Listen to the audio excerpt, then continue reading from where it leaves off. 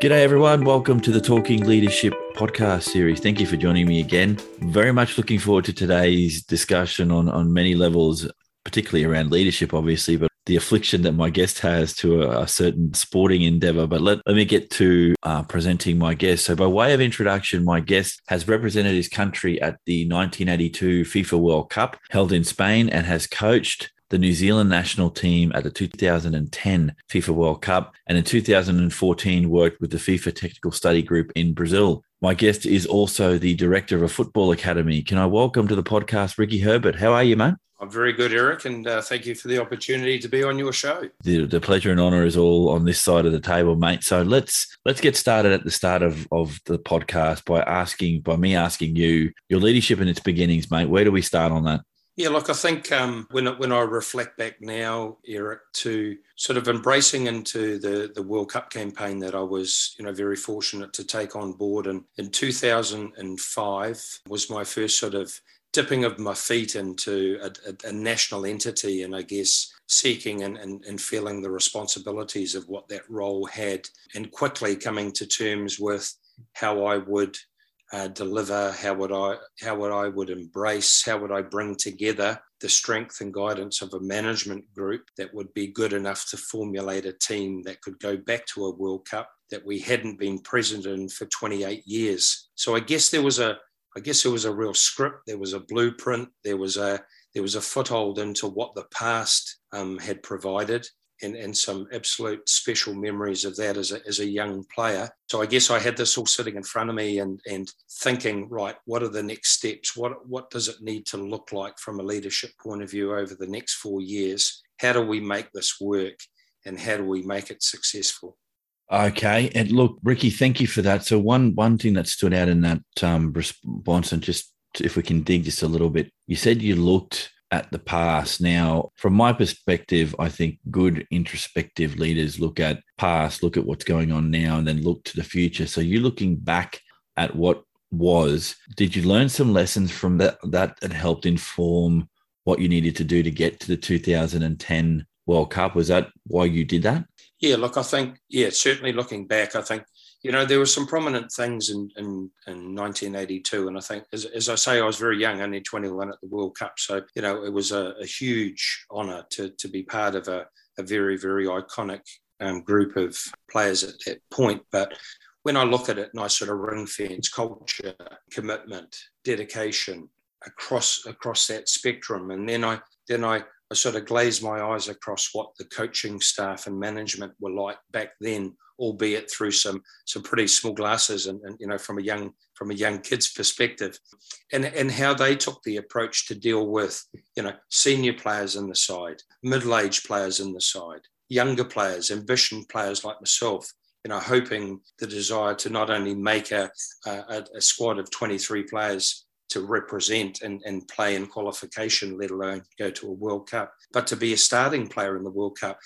How did they deal with me? How did they, sort of align all the, the cultural things? How did they align me through their sort of leadership strengths and guidance? So I guess I did. I dug really deep into that to think, what were the pros? What were the cons? What were the strengths? What were the weaknesses? What were the really positive sides of the leadership delivery that I saw from a head coach, from an assistant coach, from other management people, and what was their sort of responsibilities and guidance and delivery methods across that team that would help the team be really successful. So I kind of plucked all those sort of things out, and then once appointed in the role, I sat down with one person in particular who was heavily involved in high-level business, and kind of presented all my facts and thoughts and feelings from the past, albeit 28 odd years ago, and kind of delivered that onto the table and went, right, how are we going to make a big difference in 4 years' time? Oh, wow. That's amazing. And it's probably a good way to get a baseline for where you're at. And it segues nicely into my next topic area, Ricky. So if we can move to that, because I think these are very much linked. How do you then define leadership?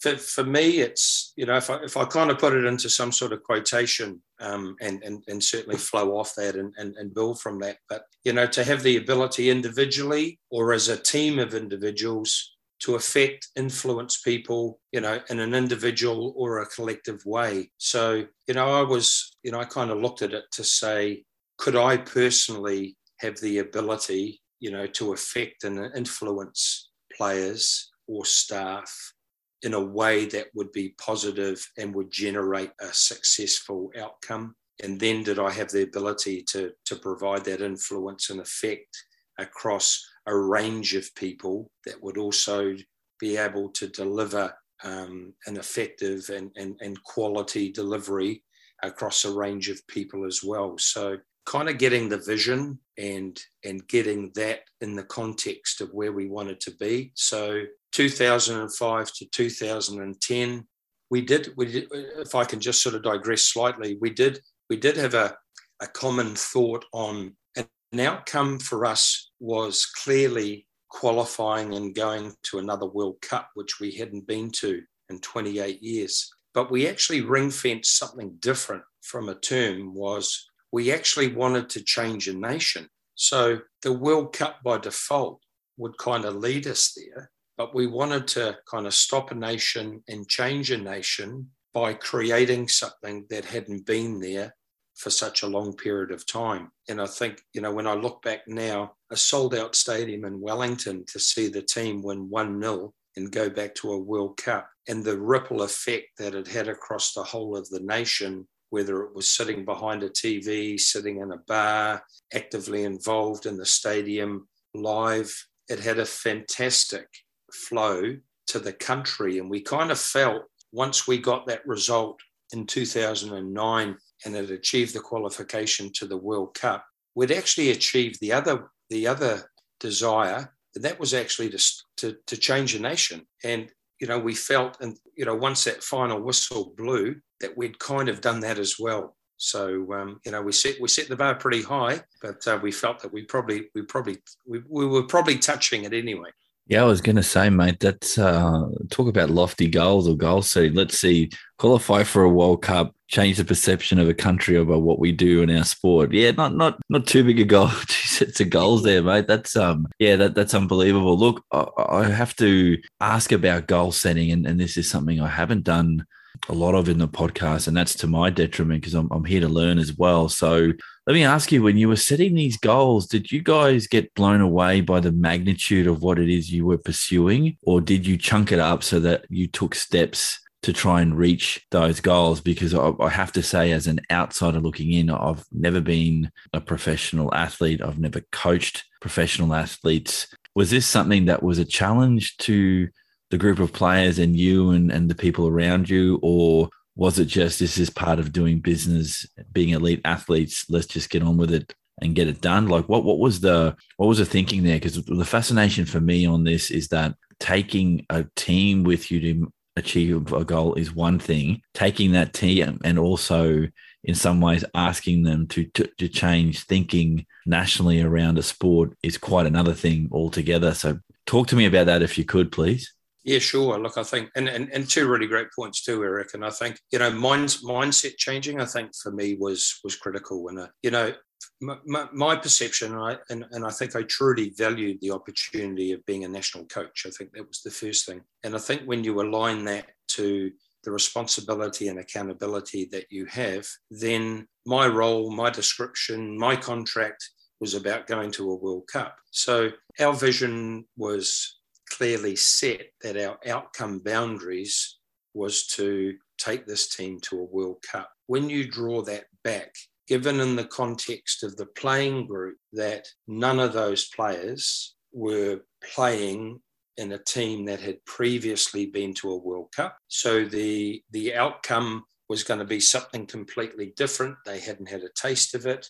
So then the goal setting became divided, as you say, into different aspects and different criterias. But the vision was clear that we wanted a culture, we wanted players, we wanted aspiration, we wanted dedication, but we wanted thoughtful thinking, visionary players that truly believed in their hearts that they could take this nation back to another World Cup. So once we could instill the vision and we could make that clear and we could provide clarity, then we could start on that journey on how we thought collectively we could be successful to achieve that vision. So, and some of the players, and I think, the context that I was mentioning before about myself as a young player in 82, we were bringing young players into this group. We had some more experienced players and we had some senior players that were playing in some very good competitive teams around the world. So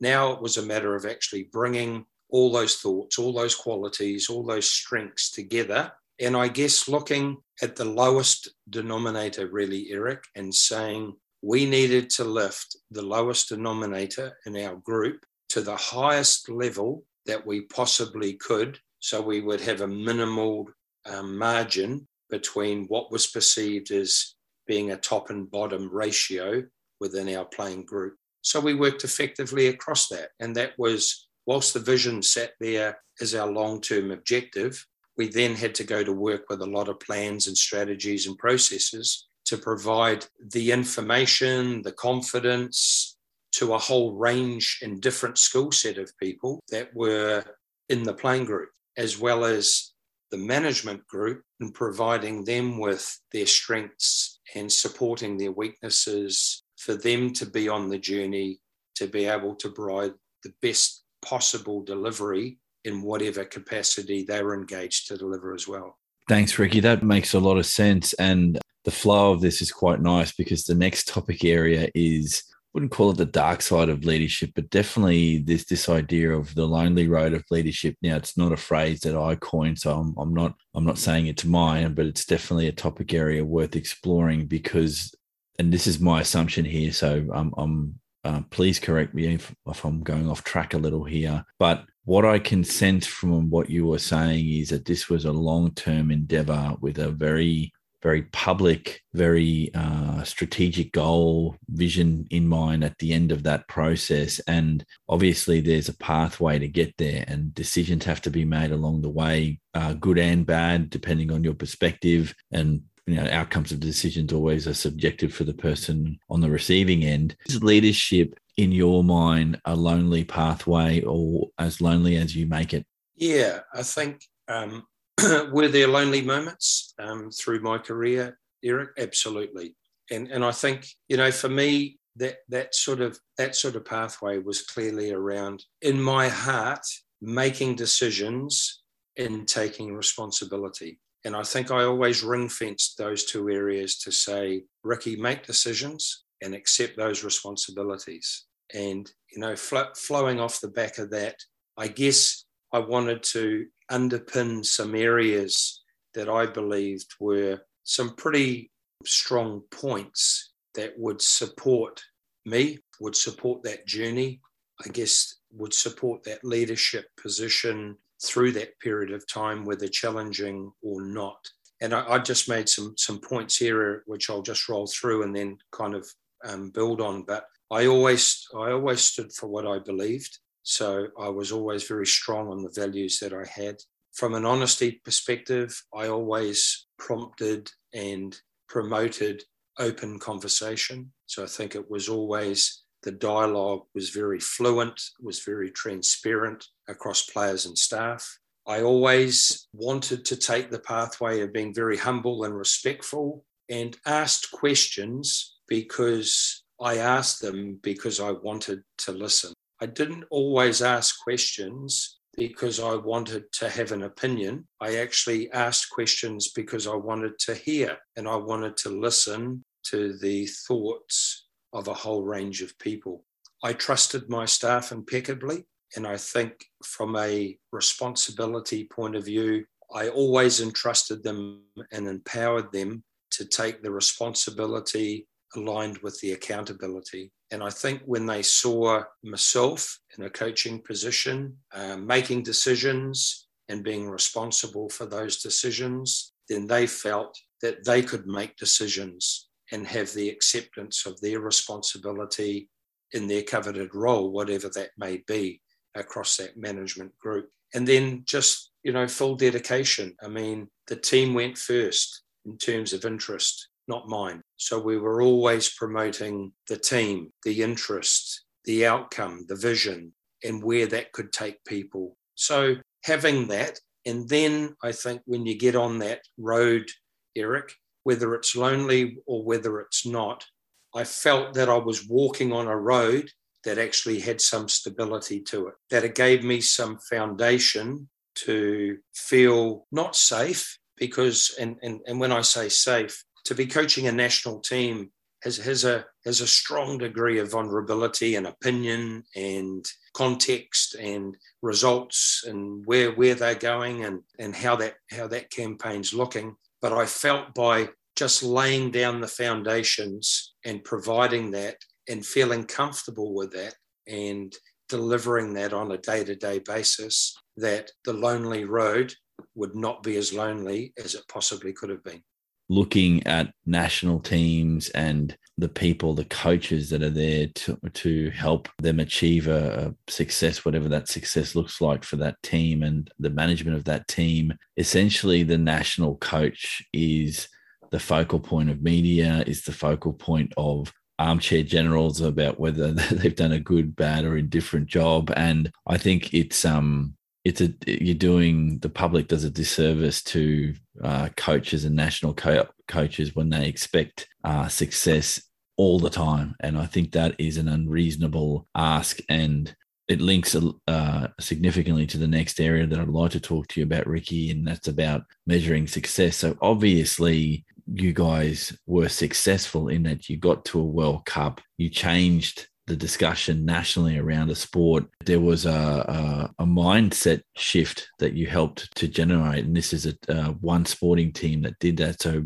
well done on that score. But obviously there are other measures of success as you went along. So can you maybe give us a sense of what those were? And I'm not talking about, you reached the World Cup, that's the end of success. What other things look like success for you as a leader taking this team to that World Cup, and even the qualifying process? So obviously there are a few setbacks if you've had a few losses. Now, I couldn't go back in the archive to find out on the campaign to the World Cup that you were coaching at, whether or not in 2010, whether in the qualifiers you had a loss or two before you got there, or did you have a straight run of wins? Yes, I think it's a good point too, Eric. And I think if I go back a little bit though in the campaign, because the campaign was about coming on board, getting a group of staff, what do they look like, selecting people that I thought had the right motivation, the right culture, the right blend to be part of that. But the program, from a football analogy and getting the campaign underway from a game perspective, was about, and I pitched this very clearly out into the media, was I wanted to play as many meaningful and challenging games as I possibly could within the framework of the financial components of the organisation and in the framework of the international windows and availabilities of the players. So these were international fixtures that were friendlies, but would lay the foundation for the main World Cup qualification that was going to come further down the track. So I guess I wanted to sense, and I wanted players to go through diversity, challenges, and whatever level they might be like. I wanted to understand, Eric, what the character of the person I had in my team and how they were going to respond when things weren't normal. So I wanted to provide different experiences for them. And just to quote one of those, in 2006, we were the only international team to play Brazil before they went to the World Cup in 2006. So New Zealand, Brazil, in Geneva, massive game for the organisation, but a huge challenge across management and a huge challenge across players.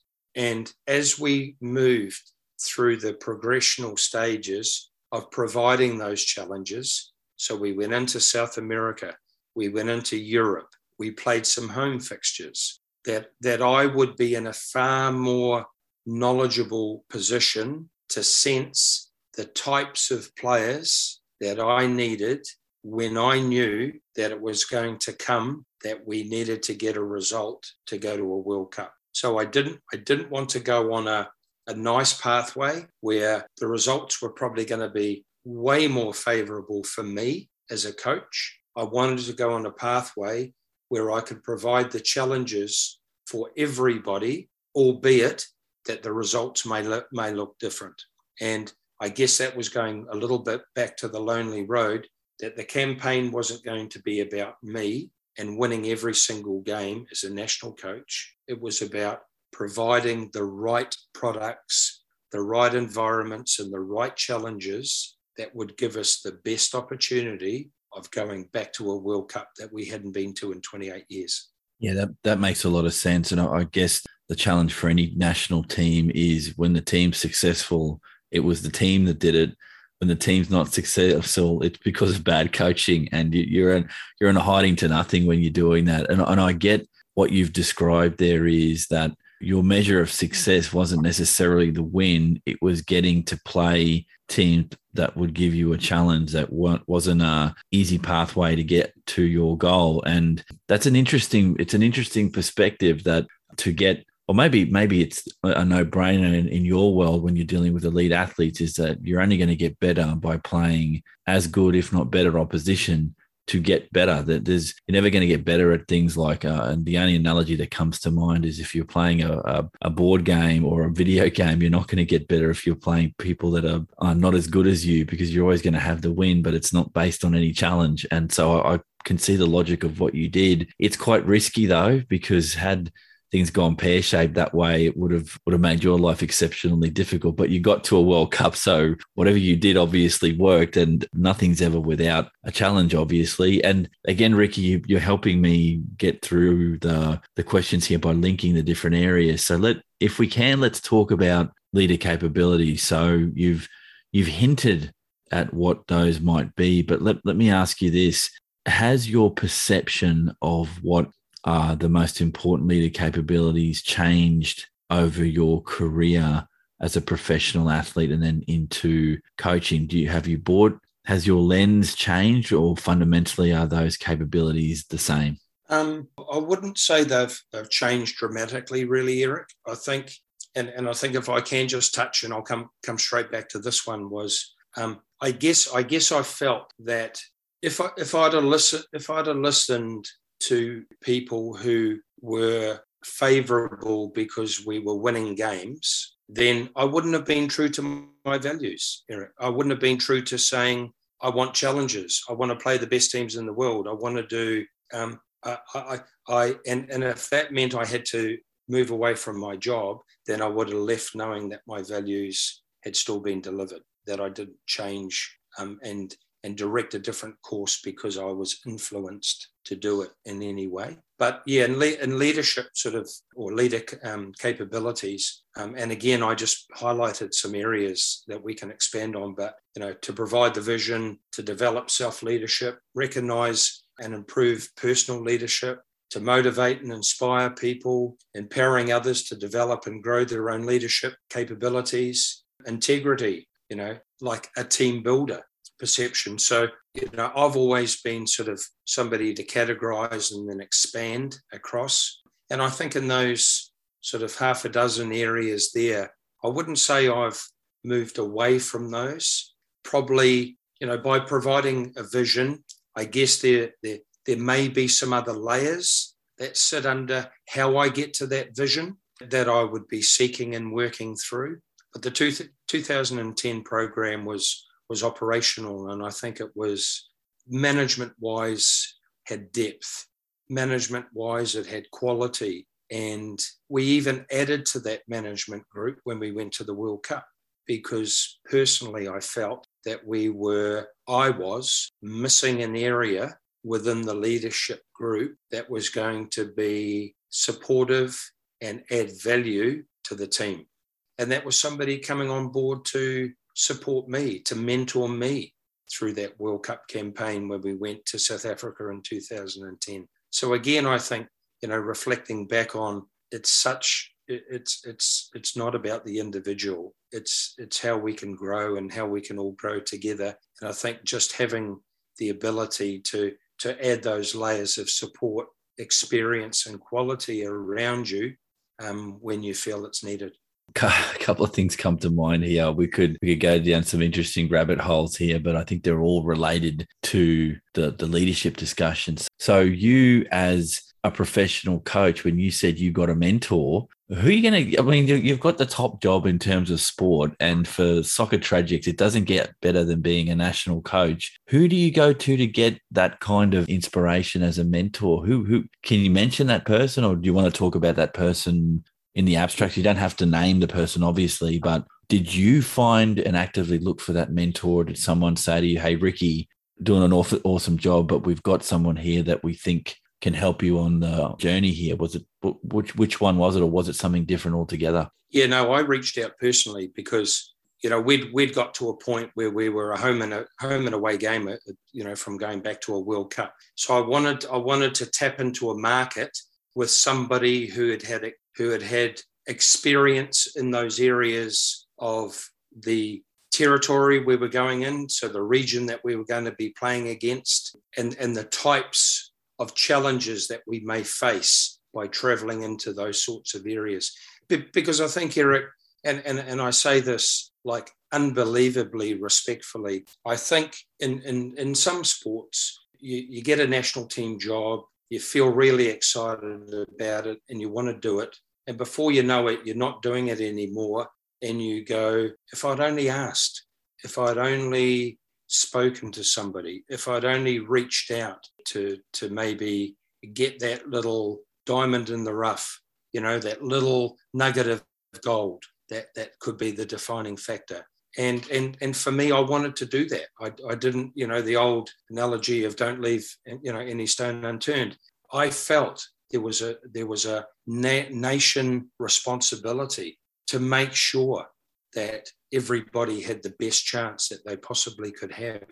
And it was one of the best decisions I've made. And I think, from a leadership point of view, to reach out to somebody to say, this is a role, this is a support mechanism that I think can add value to the whole plan, then yeah, I was extremely pleased in being able to do that. Just an observation, I guess, most leaders face external challenges because you wouldn't be a leader if there wasn't a challenge to face or a goal to reach. And I would have to say that having the expectations and pressure of a nation on your back, not a bad way to get some grey hairs and increase. Yeah, well, me too. To increase your stress levels over time, mate. And I don't understand how some people do it, but part of me, through the discussions that I've been having, I now have a much deeper appreciation for those crazies out there. And I'll put you in that box that want the challenge that is not just a little one, it's as big as you're going to get. And I can see why that is appealing to some people. And one thing that I wanted to ask before, and I think we're at a good spot here in the discussion for me to ask this of you, is it appears to me, and this is just a view, please challenge me if I'm on the wrong track here, Ricky, that you're a reflective kind of individual and you're a reflective leader. And I would put the following to you, that if you aren't a reflective practitioner, you don't know how to receive feedback and you don't know what to do with that feedback, then you're not going to be as optimally effective as you could be. Is that a fair call? Yeah, absolutely. And I think it's, I always valued that I could go to my hotel room, open the door, invite somebody in and have that meaningful conversation that tomorrow could make the difference for my football team to be more successful. Now, I might have that conversation with the management and I might not change anything the next day. But if I make that minimal change because I feel it's the right thing to do, and I've opened up and shared that discussion and feel that the value is important to that team, then I would make that decision to do it. And I think when you look globally across the world, people who sit in amazingly high leadership discussions, that when they have to come to a decision that could be crucial for the whole of their nation, then I think they would have been reflective around input, discussion, but then that person is going to make that call. And it was exactly the same for me. that I needed to leave my room, go to that football environment and make that decision, whether that was leaving a player out or changing my system of play or whatever decision, then I had to make that. It didn't matter where the conversation had come from or the discussions with my staff. I had to make that decision, and I had to accept the responsibility of making that decision. The last two topic areas, we're going to have some fun with these questions because I'm looking forward to asking you the next one. The nature versus nurture issue. Are leaders born or are they made, Ricky? Yeah, super question. I'm just doing a business project with FIFA currently, and for listeners that may come on the podcast, jump on to FIFA the Next 90. It's a new business project that they've innovated and they've put out. So there's 35 candidates across the world that are going through their business studies and learning what their next part of life may look like. But it's a fantastic model. But sorry, I thought I'd just throw that in there for people that might want to jump on and have a look. Plug away, mate. Plug away. Yeah, and this was a topic, a leader's born or made, or kind of thing. So I guess predominantly, and gee, I'm open for opinions here too, Eric. Absolutely, but predominantly, I think there's a larger percentage of leaders are made, and I guess quantifying that and just in some simplistic terms around, you need to work hard to develop and refine your characteristics. So you can be put on this earth and you can have a lot of ingredients within the system, but then I think there's some really defining areas that groom and make leaders. Character, effort, and desire, I think, were just three simple terms that I'd put in a box that, what flows under character, what flows under effort, what do they mean, desire, to what, all those sorts of things. And I think leaders need to go through experiences, Eric.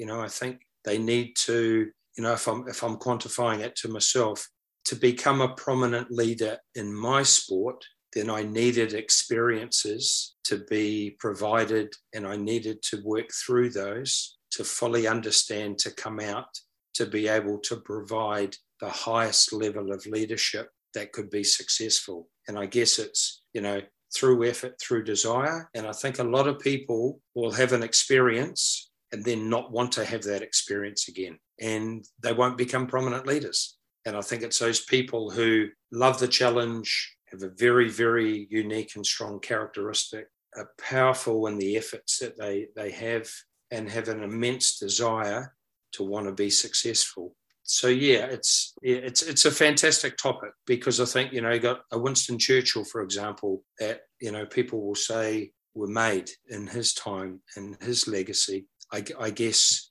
now in 2022, if I'm reflecting on it, I'm probably saying that there's a larger percentage of leaders that have been generated, through being made, as opposed to, being there and born. On this question, Ricky, this topic area, there is no, from my perspective, there is no right and wrong. It's a matter of opinion because it's subjective. I would suggest to you, look, the interesting thing about what you've raised there from your perspective, and I'm not challenging this, it's just a view, is that, and you mentioned it about wanting to lead, that leadership is a choice. So the day that you decide not to want to be a leader, you don't want to make those choices anymore, there's nothing wrong with you. You're just not in the leadership game anymore. And I think the desire to lead has to be a driving force for those that are going to become effective leaders, because there's the good bits that come with being a leader, but there's also the elements where you have to make decisions. You have to make uncomfortable decisions at times.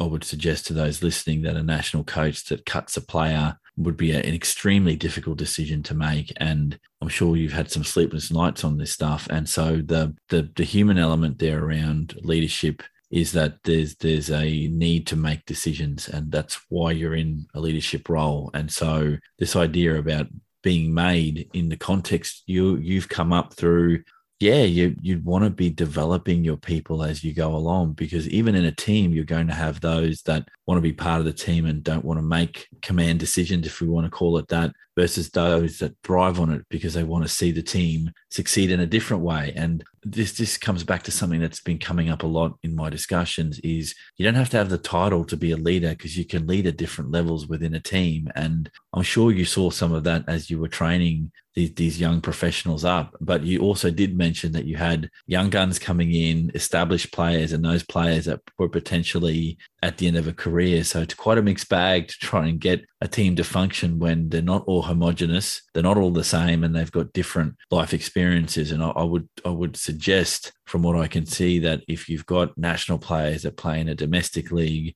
versus players that are playing in Europe or South America or Africa, wherever they're playing, once they leave the home nest, they're playing in a different environment and they learn different things. So massive challenge, I guess, when you're dealing with professional people, but it's the pathway you chose. And it's mate, I've got a million other questions here, but they're not leadership related, so I'll get back to the topic now. Ricky, the final topic area, this is one, looking back, if you had the ability to go back in time and talk to a younger version of yourself, what would you say to yourself about being a more effective leader?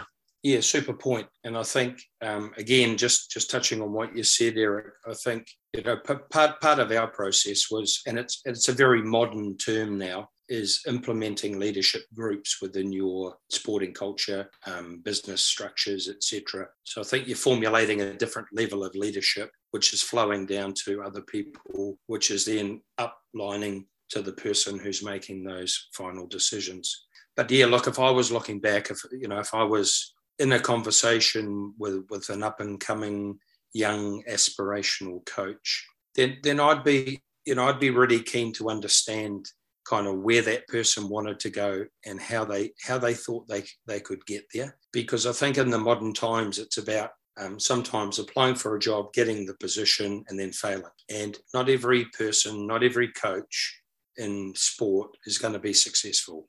I mean, that's the reality of it. That's the hotbed of competition that you go to, that you elect, as you say. It's a choice that you make, that you feel that you can go to that environment and you can make a difference and make that difference successful. So my conversation with somebody, or looking back, from a younger perspective, would be, what is the substance? What is the platform? What is the quality of ingredients that you have that you can make that cake the best it possibly can be?